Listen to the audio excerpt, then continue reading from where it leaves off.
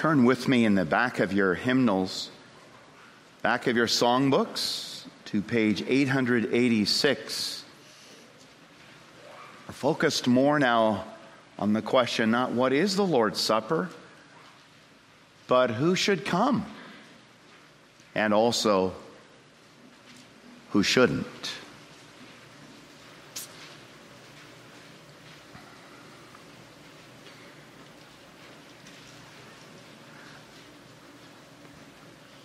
Page 886, 81. Who should come to the Lord's table?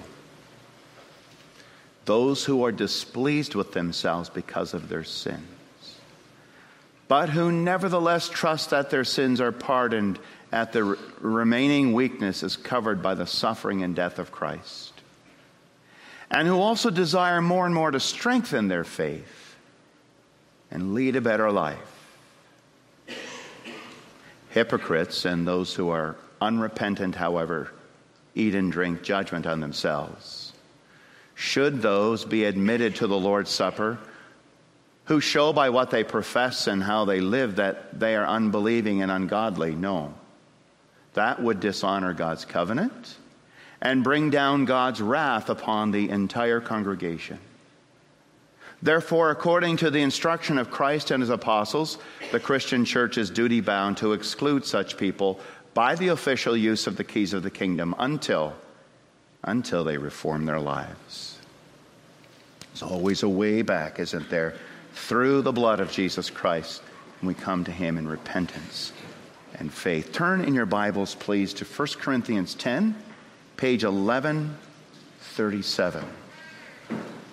1 Corinthians 10, page 1137.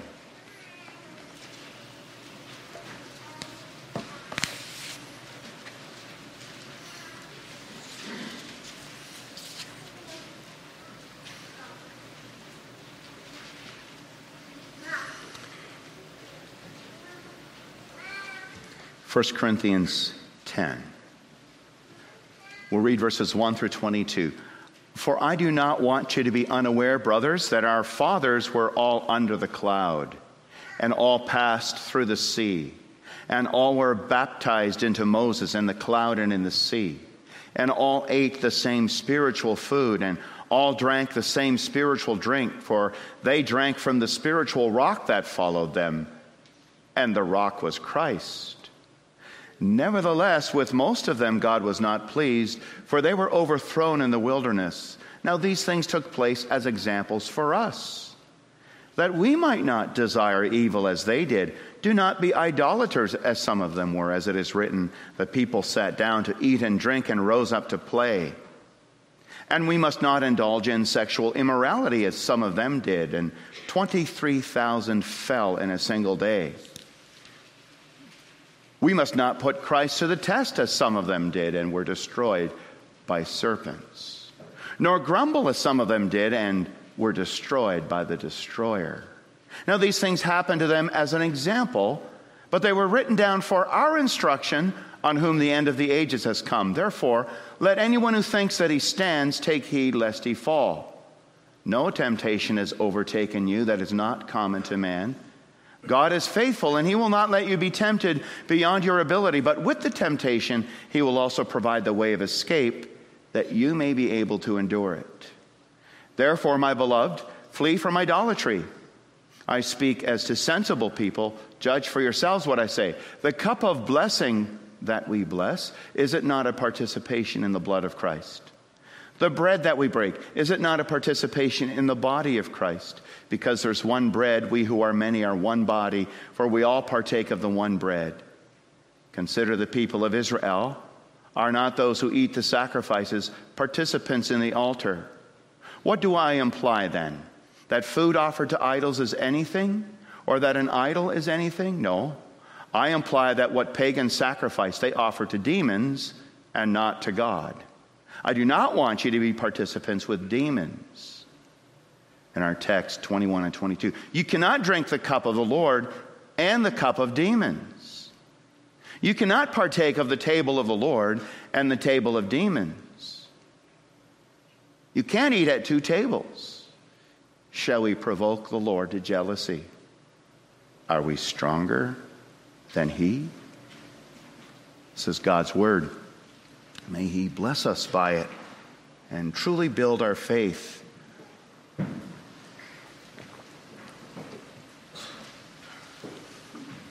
Brothers and sisters in Christ Jesus, we have a great God.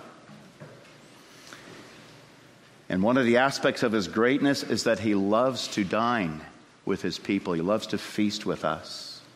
Who are we, God, that you should want to feast with us? That's why he gave his Son. We were separated from one another, God and man. And he sent Jesus to take away that separation so we could be brought back together and sit around at a table. And the table we enjoy here is just a foretaste of the everlasting banquet in heaven. God loves to feast with his people. And we read in the scripture, the Lord's Supper is a feast of delight or a feast of danger if we come the wrong way. It's a place where we eat and drink Christ, or a place where we eat and drink judgment to ourselves if we come the wrong way. It's a table where we meet God's joy, or a table where we meet God's jealousy if we come the wrong way. How we come to the Lord's Supper is extremely important according to Scripture. Coming to the Lord's Supper, brothers and sisters, in a worthy manner is an important issue. In the next chapter, chapter 11, Paul will say, whoever eats the bread or drinks the cup of the Lord in an unworthy manner will be guilty concerning the body and blood of the Lord. So let a person examine himself, and in this way eat the bread and drink the cup. For anyone who eats and drinks without discerning the body eats and drinks judgment on himself. How we come, what state we're in is really important. Later on, Paul says in 1 Corinthians 11, if you would judge yourselves before you come, before you eat, then God wouldn't have to judge you. So judge yourselves. And that's the issue, really, of question and answers 81 and 82. Who should come to the Lord's Supper, 81, and who should not be admitted to the Lord's Supper, 82? Because not every church member, professing church member, is always walking in a manner worthy of God. And maybe some of us here today are in that spot right now where we're not walking in a manner worthy of God. We may even have real faith. And that's the major concern taken up in 1 Corinthians 10. Because there are people there in the church, professing Christians, living two different lives, eating at two different tables, the table of the Lord and the table of demons. And God says you can't eat at both tables, not spiritually. So here we're taught what it means to come without hypocrisy. Let's reject hypocrisy. To come recognizing God's jealousy. And thirdly, with a regard for personal integrity. Rejecting hypocrisy. Recognizing the Lord's jealousy and regarding personal integrity is extremely important. You can't eat at two tables. We've got to reject the double life. John Bunyan calls in Pilgrim's Progress, Mr. Facing both ways. On Sunday, he faces this way, and on Monday, he faces this way, and he's living two separate lives, different lives, contrary lives.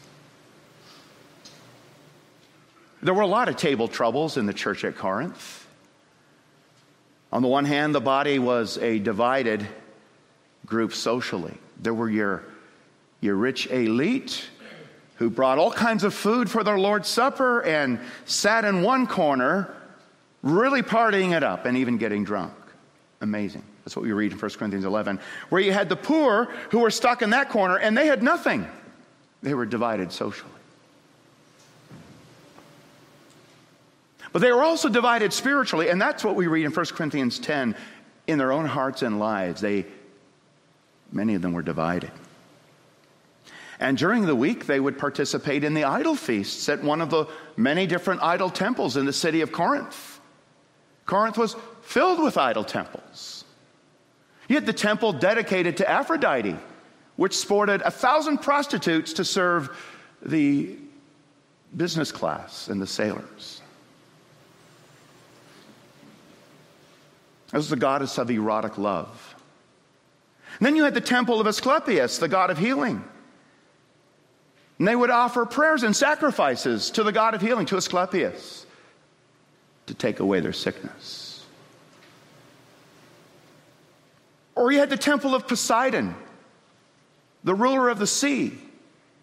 And before you go on a voyage, you go to the temple of Poseidon and you offer a sacrifice and prayers for safety on the sea.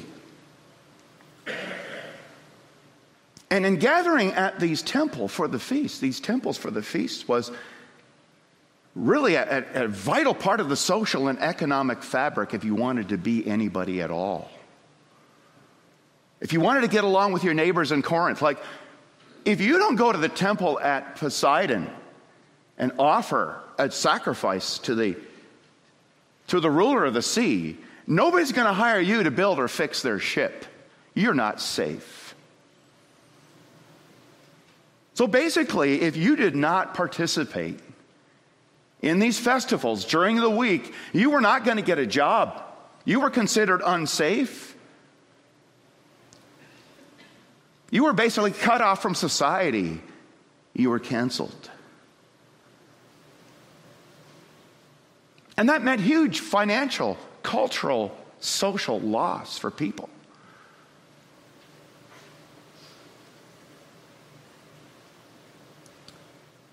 But many in the Corinthian congregation decided it's okay with God if we have it both ways. We can do both feasts. Because you have to go along to get along, right? Like professing Christians would say in the 1930s and 40s under Hitler. Sometimes you just have to say Heil Hitler to be able to feed your children. Now, when you read 1 Corinthians 10, it might seem obvious to us, but when you're in the thick of it, these are huge challenges. So the Corinthians learned how to live in both worlds and eat at two tables. In a way, their theology was right, because Paul had been teaching them 1 Corinthians 6 and 8. Idols, they're nothing. Food sacrificed to idols, they're nothing. Go ahead, buy meat in the marketplace, have dinner with a neighbor. Just don't ask where the food came from, because these idols are nothing and they can't make the food magical or poisoned. So they said, well, if the idols are nothing and the food sacrificed to idols doesn't mean we can't eat it, then, well, we can also go to the festivals. Ah, says Paul, you've crossed the line. Because now you're engaging in pagan worship. Oh, the idols might be nothing. They're not. Right? You poke through the image of Aphrodite, there's nothing behind it. Or Poseidon, nothing behind it. It is a nothing, except false religions, idolatry, are inspired by demons. So Paul says, when you participate in the feast, in the worship activities, you're actually fellowshipping with demons. He says it's sort of like on a parallel with the Lord's Supper. When you eat the bread and drink the cup, there's a wonderful blessed communion going on. It's just bread and wine, but it's a sign and seal of Christ. And at the table, he himself comes and you enjoy his friendship. And he talks to you about your sins being forgiven. And he encourages you and comforts you with good news that he will go with you and strengthen you through the hard things in life. He's pulling you into an embrace at the table. You see, the bread and wine aren't God's, but behind them is the true God. And you're participating with him at the Lord's Supper. Well, as a parallel, The same thing is happening at the feast, the festival of Aphrodite. Though that's not the true God, it's inspired by demons, and demons are real. They're not God, but they're real, and you're participating with them. And really what you're saying is, I need the Lord's Supper for one aspect of my life to forgive my sins. But I need Aphrodite, and I need Poseidon, and I need Asclepius for healing and finances and the business side of my life. They compartmentalize their life. It said, for one thing I need the God and Father of our Lord Jesus Christ. For the other I need idols, even if they're not real. That's what was going on. Really what they were doing was saying during the week at their festivals, Jesus is nothing for me right now. We can do both. You think that's true? Can we do both? Can we be Mr. Facing both ways, depending on what's going on and what we need, and it's okay?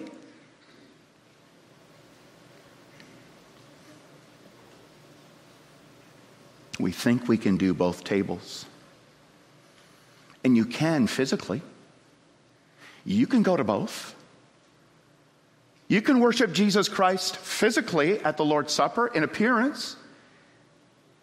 And you can worship the goddess of erotic love and the goddess of healing during the week and worship at her temple. But spiritually, you can't. Satan will tell you you can do both tables. He loves the double life of the hypocrite. But God says in 1 Corinthians 10, you cannot drink the cup of the Lord and the cup of demons. You cannot partake of the table of the Lord and the table of demons. You cannot. Because Jesus says, when you eat, when you're living that double life, and you eat the bread, and you drink the cup, I will not be there with you in grace. I will be there in judgment. But I will not be there with you in grace to comfort and encourage you. You will leave empty. You cannot eat at two tables. Satan will tell you you can.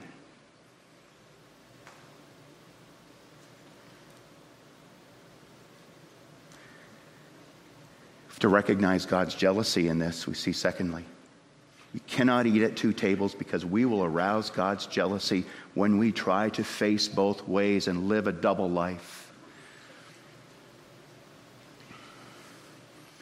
21, you cannot drink the cup of the Lord and the cup of demons. You cannot partake of the table of the Lord and the table of demons. Shall we provoke the Lord to jealousy? Are we stronger than He?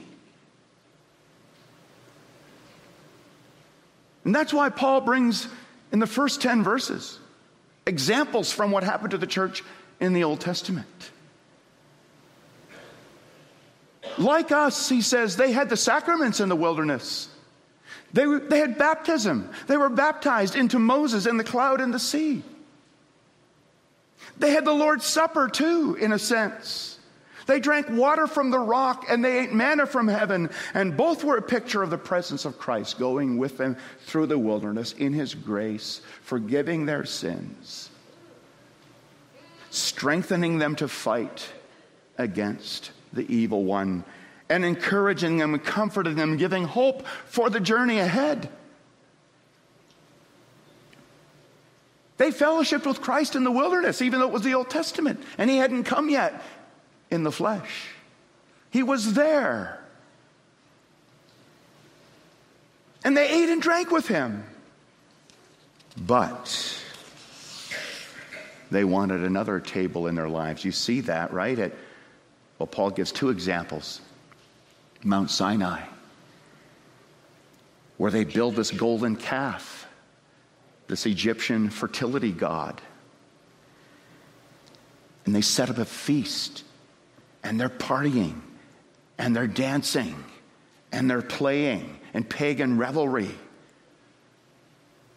And they think that they can fellowship with God at the sacrifice and fellowship with false deity. And you remember how God came among them and killed so many of them. They provoked him to jealousy. And then he gives another instance. We read about it in Numbers 25, where they were traveling around through the wilderness, coming through Moab to the promised land. And we read there, the people of Moab invited the people to the sacrifices of their gods. And Israel said, no way, we're a one-table people. We fellowship with the one true God, and we will not participate in your pagan worship. We don't No, that's not what they said. Here's what happened. The people of Moab invited the people to the sacrifices of their gods, and the people ate and bowed down to their gods. And then it says, so Israel yoked himself to Baal of Peor. And the anger of the Lord was kindled against Israel. And 23,000 were killed in a plague in one day. Is God okay with his people eating at two tables, the table of the Lord and the table of demons?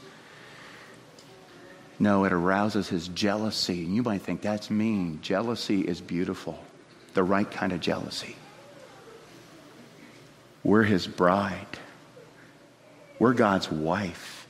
And he's jealous for our devotion to him because he's the only one who can save us. He's the only one who can really supply all our needs and bring us from sin to glory. And then when we start trotting after sin, as if sin can fill our lives, and idolatries can really satisfy us, God is saying, I got to do something. That's going to kill you. That's going to destroy you. If you leave me, or try to two-time me, where you think you can only be satisfied and filled if you eat at two tables because I'm not good enough, that's going to destroy you. And so we saw that this morning with how he went after Jonah. It's his jealousy, it's his love that sometimes brings judgment and punishment and even disaster to cause us to wake up and bring us back, call us back.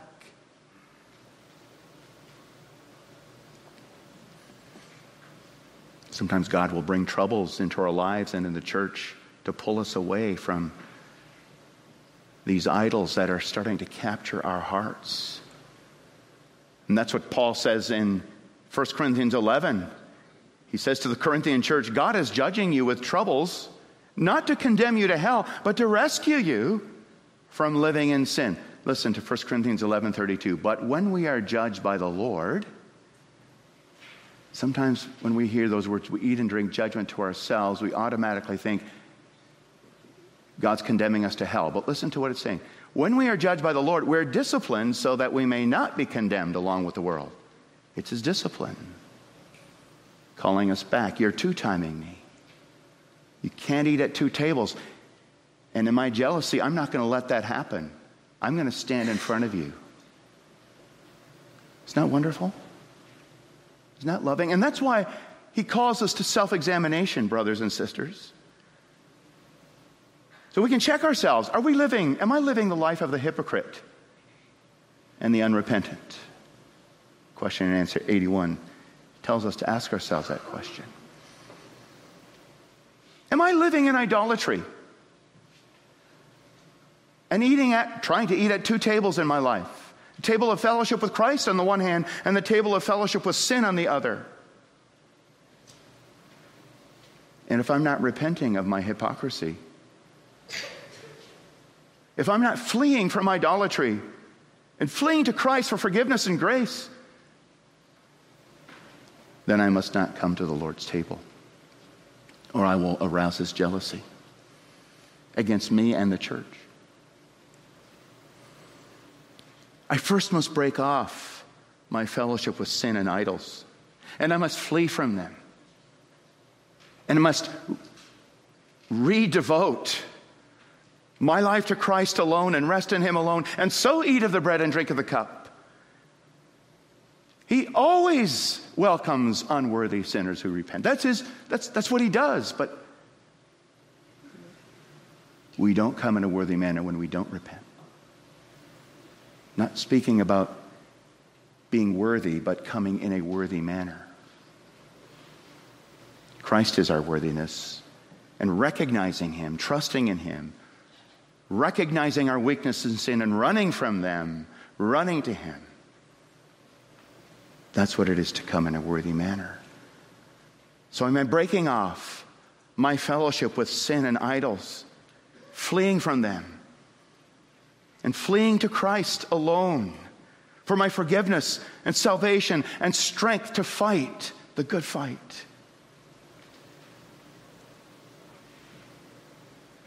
And then you see the table as a place for weak people, weak sinners,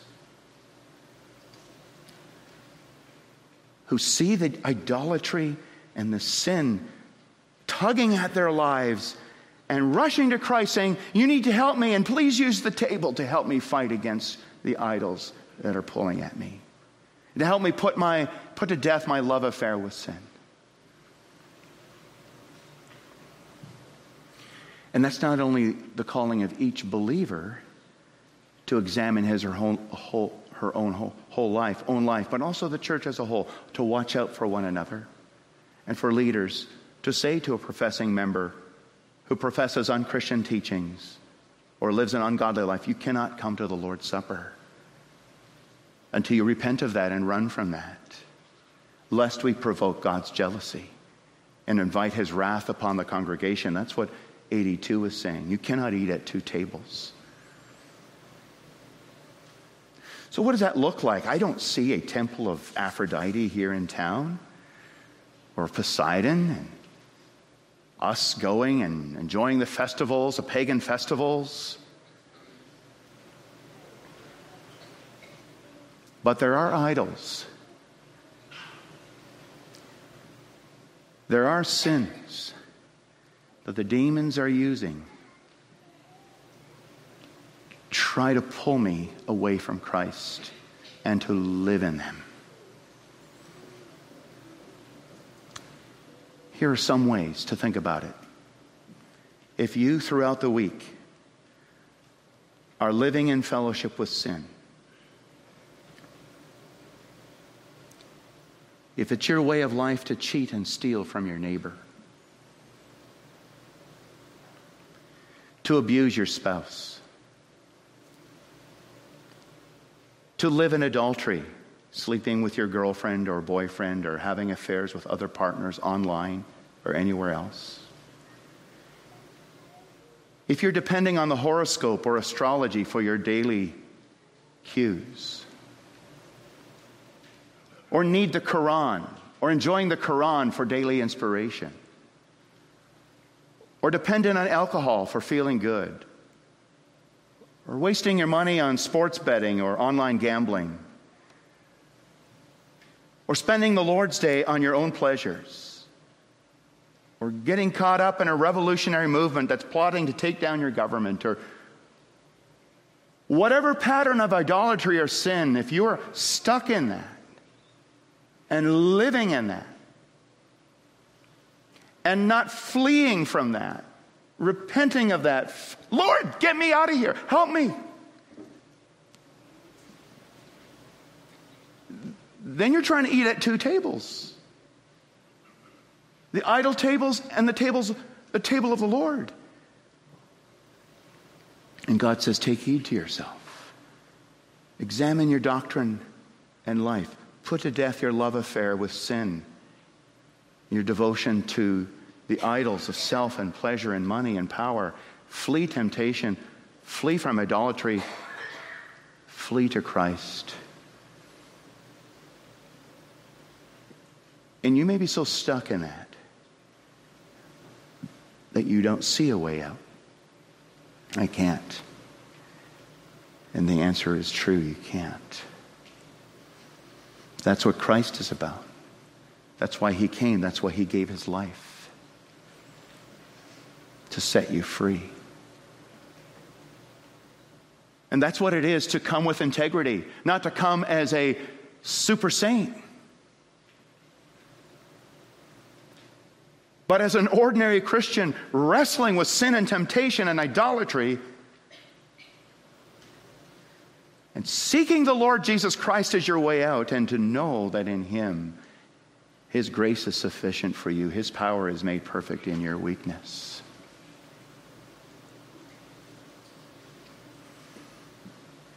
That's what it is to be a person of Christian integrity. Not that you're a super saint, but that you're an ordinary saint. Living with Jesus, walking with Jesus in a daily fellowship of repentance and faith. 81 is super helpful for what Christian integrity is. I'm just going to read that. Who should come to the Lord's table? Number 1, those who are displeased with themselves because of their sins. Is that you? You hate it?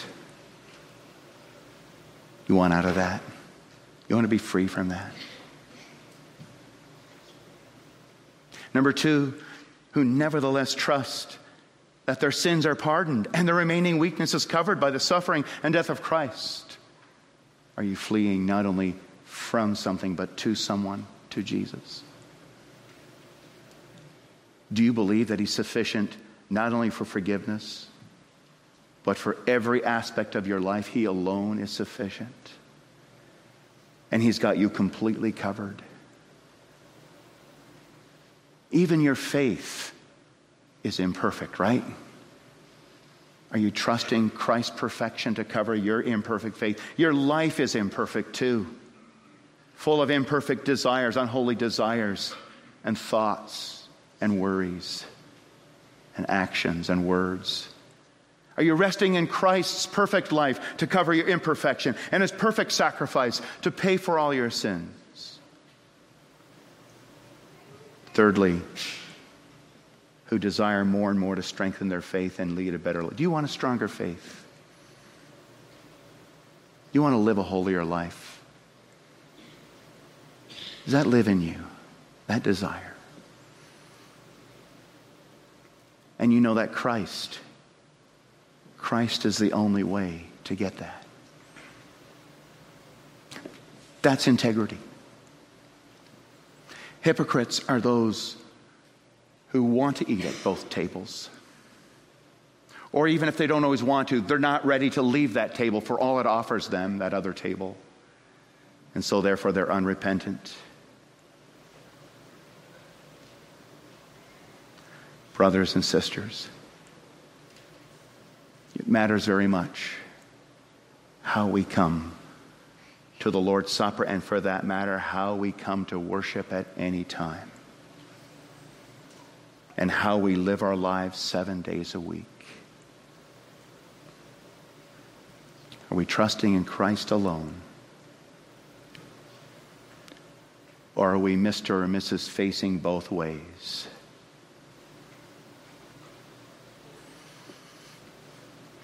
Let's repent, each one of us, and be in the daily business of fleeing sin and temptation, and finding in Jesus safety, peace, and comfort. And as the form says, come, repenting sinners. The table is ready. Taste and see that the Lord is good. Amen. Let's pray. Our Father in heaven, we thank you for giving to us the warnings from the Old Testament, the warnings from Corinth. Lord, this junk that lives among your people is as old as the church itself, and it's still a problem. We acknowledge that today, and we seek your grace to address that problem in our own lives. Lord, help us to live with one confidence, Jesus Christ, and to eat at one table, looking to you alone for the nourishment of our faith and the strengthening of our life. And help us to flee from the idols that are nipping at our heels and the temptations that want to enter into our lives and take over. Oh, help us to say no. Your grace is sufficient for us. May your power be made perfect in our weakness. This we pray in Jesus' name. Amen.